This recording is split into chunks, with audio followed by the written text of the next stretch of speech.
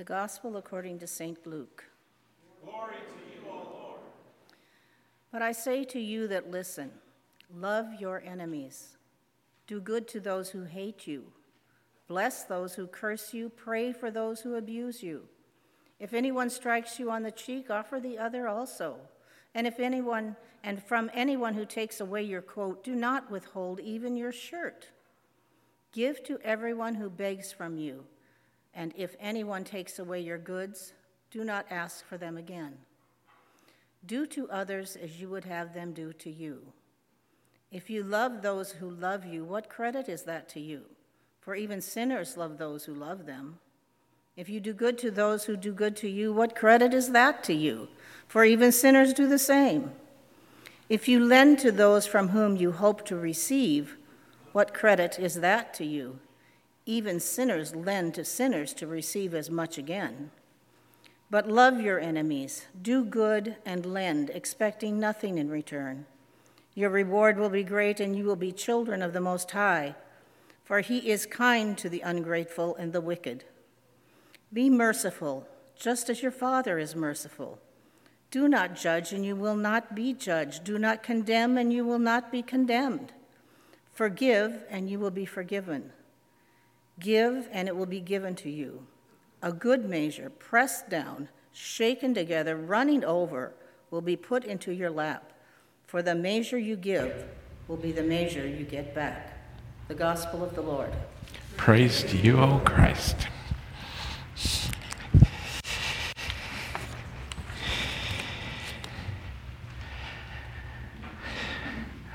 What in the world is Jesus up to today? Well, thankfully we know, like Webb sang in that second verse, that in Christ Jesus has burnt our ticket on that long black train.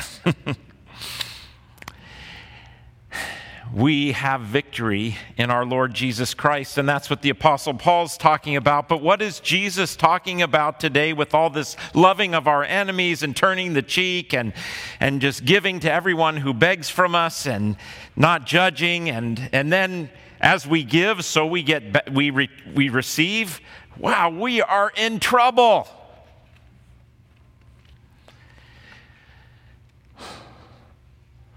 As I've listened to people hear this text this week, there's a lot of emotions that come up when you hear Jesus.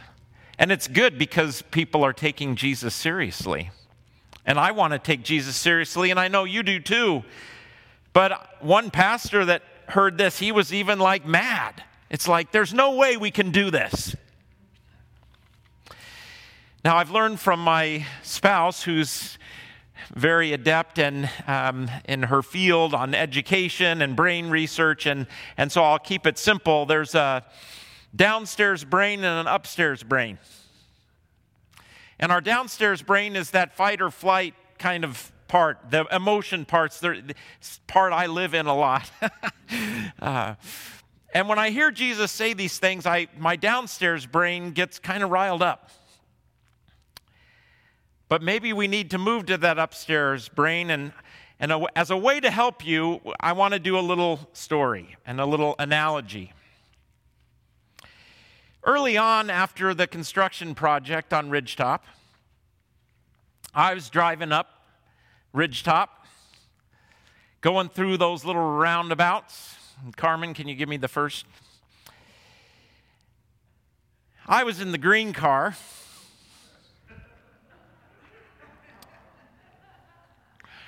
And of course, in the past, whoever's on Ridgetop has the right of way. I know in all roundabouts, whoever's in the roundabout has the right of way. But these little roundabouts are tricky.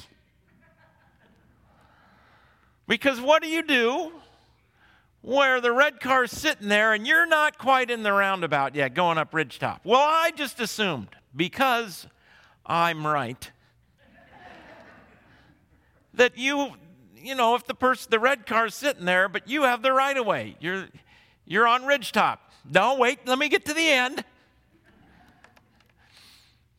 So what did I do? I kept going, and fortunately, the red truck, it was a little pickup, stayed there. And I shot on by and actually started to go. The pickup did, but then stopped. And I didn't remember getting a good look at the person, but fortunately there was no colorful gestures exchanged on my part or theirs, because I was right. I was in my downstairs brain. Well, I got up to church, came in the office, started to work, and then our beloved bookkeeper, Rick Cotter, former traffic teacher, driver's ed teacher, comes in and says, "Hey, Crabtree, guess who was sitting at that intersection in his little pickup?" And so I said, "Yes, and you almost did a really bad thing because I had the right of way." Well, Mr. Cotter graciously helped me see, next slide, that I was in the wrong, and that when you're sitting there on the side street, it's a four-way yield, and one car's waiting and you're not in the roundabout, that car has the right of way. Now, how many of you know that going up and down the street? Some of you do, but you know what? If you're on Ridgetop and someone's sitting there, you got to stop and say, "Go, it's your turn," because no one knows this. Well, you guys do, of course. Why do I tell you this silly traffic thing? Well, it's exactly what happens as we hear Jesus in our gospel reading today. I was in the right. I knew it. I had it in my head. This is the way it goes. That person wasn't in the roundabout yet, and I'm on Ridgetop, and I had it all in my brain that I was right. And boy, when I got corrected, I didn't like it at first.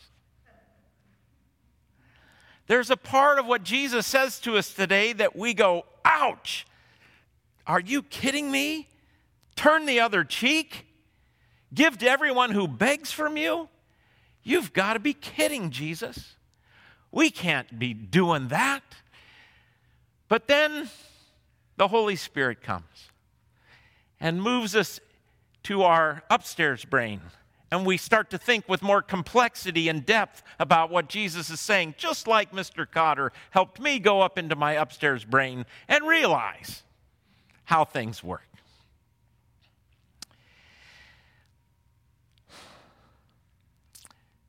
If you give to every person who begs from you, what will you have left? Nothing. Will you have anything to help your kids go to college or provide for your home? What is Jesus doing? What is he saying here? If you turn the other, is Jesus really saying that I should let someone abuse me? I don't think so. I've sat with people who were being abused, though, and they were looking at this text. We've got to get into our upstairs brain and think about what is Jesus trying to accomplish here. And if you look at all of these things, the first thing we see is that there's no way you can do what he's saying, and I know this is going to mind blow, this is crazy. There's no way you can do that without sinning. If you give to every person who begs from you, there's trade-offs. If I give to every person that begs from me, I got nothing left, and I'm not doing my duties to my family and to my church and to all of these folks, but I am hurting them, so I should be giving to them. But then if I give to them, I can't give to them. And so you see, if the only way to do what Jesus is saying is to sin. I know you're looking at me like, wait a minute, Pastor Bill. Well, let's take another one. If anyone who takes away your coat, do not withhold even your shirt. Should I let people steal from me? And then if I let them steal from me, then they're going to steal from somebody else? Is that right? That can't be right.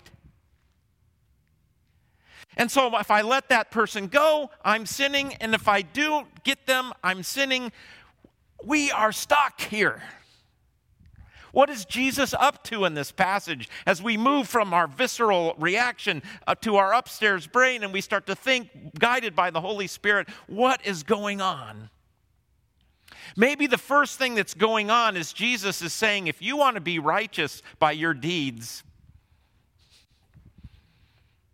you need Rick Cotter to come and tell you you're off base. You see that? Another way to say it is Jesus puts the bar so high that we can only go, there's no way. I still remember high jump in grade school. And in that day, we didn't have the soft, cushy things. We had sawdust that you landed in. I'm pretty old. And I also remember what the metal bar looked like after I tried to get over it. I think I ruined that bar.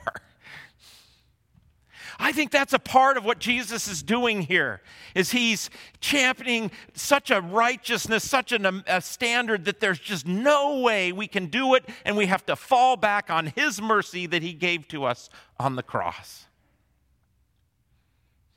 If you think that you're a good person, compare yourself to what Jesus just said. If you think you've been a basically good person and I'm fine on my own, I did it my way and I'm in great shape, I'm a nice person, so I'm sure God, well, look at this.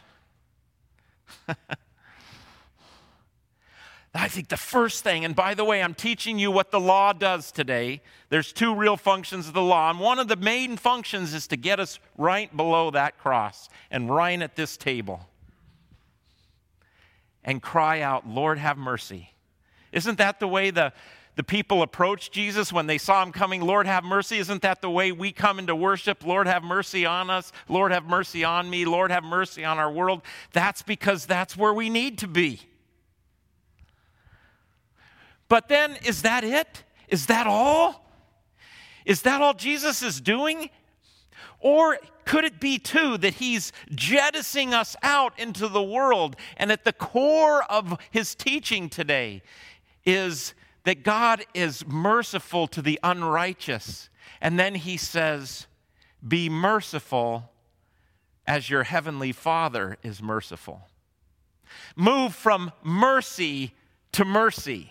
That Jesus casts us out into the world with a call to be merciful, but not wrote with some kind of legalistic law. Like, just give me a checkbox, Lord, and I'll check it off, and I can say I've been good today. No, we take Jesus's cross, we take his compassion, his love for all of us, and we move out into the world and we look around, and sometimes we do give to somebody who begs, sometimes we don't, sometimes we buy him some food, don't give him money typically. We don't, because see, that's where you can't not sin. You give somebody who's begging, it's likely you're maybe giving them money for drugs. You just don't know. So you have to discern and think about, how do I care for that person? And sometimes I give my wife a ton of time, and sometimes I give the church a ton of time. And sometimes when I do the church, then I take away from my family. And when I give my family, and that's just the world we live in, where it's always trade-offs, and it's okay. Jesus jettisons us out into the world with teachings like this to get our imagination going, our upstairs brain going, to think about, how is it I can live out now that my righteousness is taken care of, now that I am okay, I am perfect in God's sight. How can I just be out there with compassion and care and mercy? And so, of course, our church is helping second graders learn to read over the summer, especially underserved kids. Of course, we're supporting our local schools, 4 of them now, with teacher appreciation things. Of course, we do hearty meals. Of course, we do quilters. Of course, we have small groups. Of course, we have life packs out there. And I could go on for at least 20 minutes talking about all that we do. We do that because we want to take Jesus seriously. Sometimes you turn the cheek. Sometimes you don't. But we are always driven by the fact that God in Christ has had so much mercy on us that we cannot help but be merciful to each other and to the world out there. But one final thing. You remember who Jesus was talking to in this text? If we went back to the start, all these people are around him. Jesus does these blessings. And then at the very right before this part of the text, Jesus looks on his followers. So you got all these people listening, but he looks to his followers. And he says, now this is what I want you to look like. This, we don't when we get our toes stepped on in this church, we don't step on them back. We forgive. When, someone does hurt us or wound us, we forgive them. We maybe talk to them and say, hey, ouch, wow, that hurt, and we talk it through, but we do so in love. We correct one another in love. We want the world to see how we work here, that they go, wow, I want to be a part of that people. And of course, sin messes us up, and of course, we don't do that perfectly, but that's what we get to shoot for.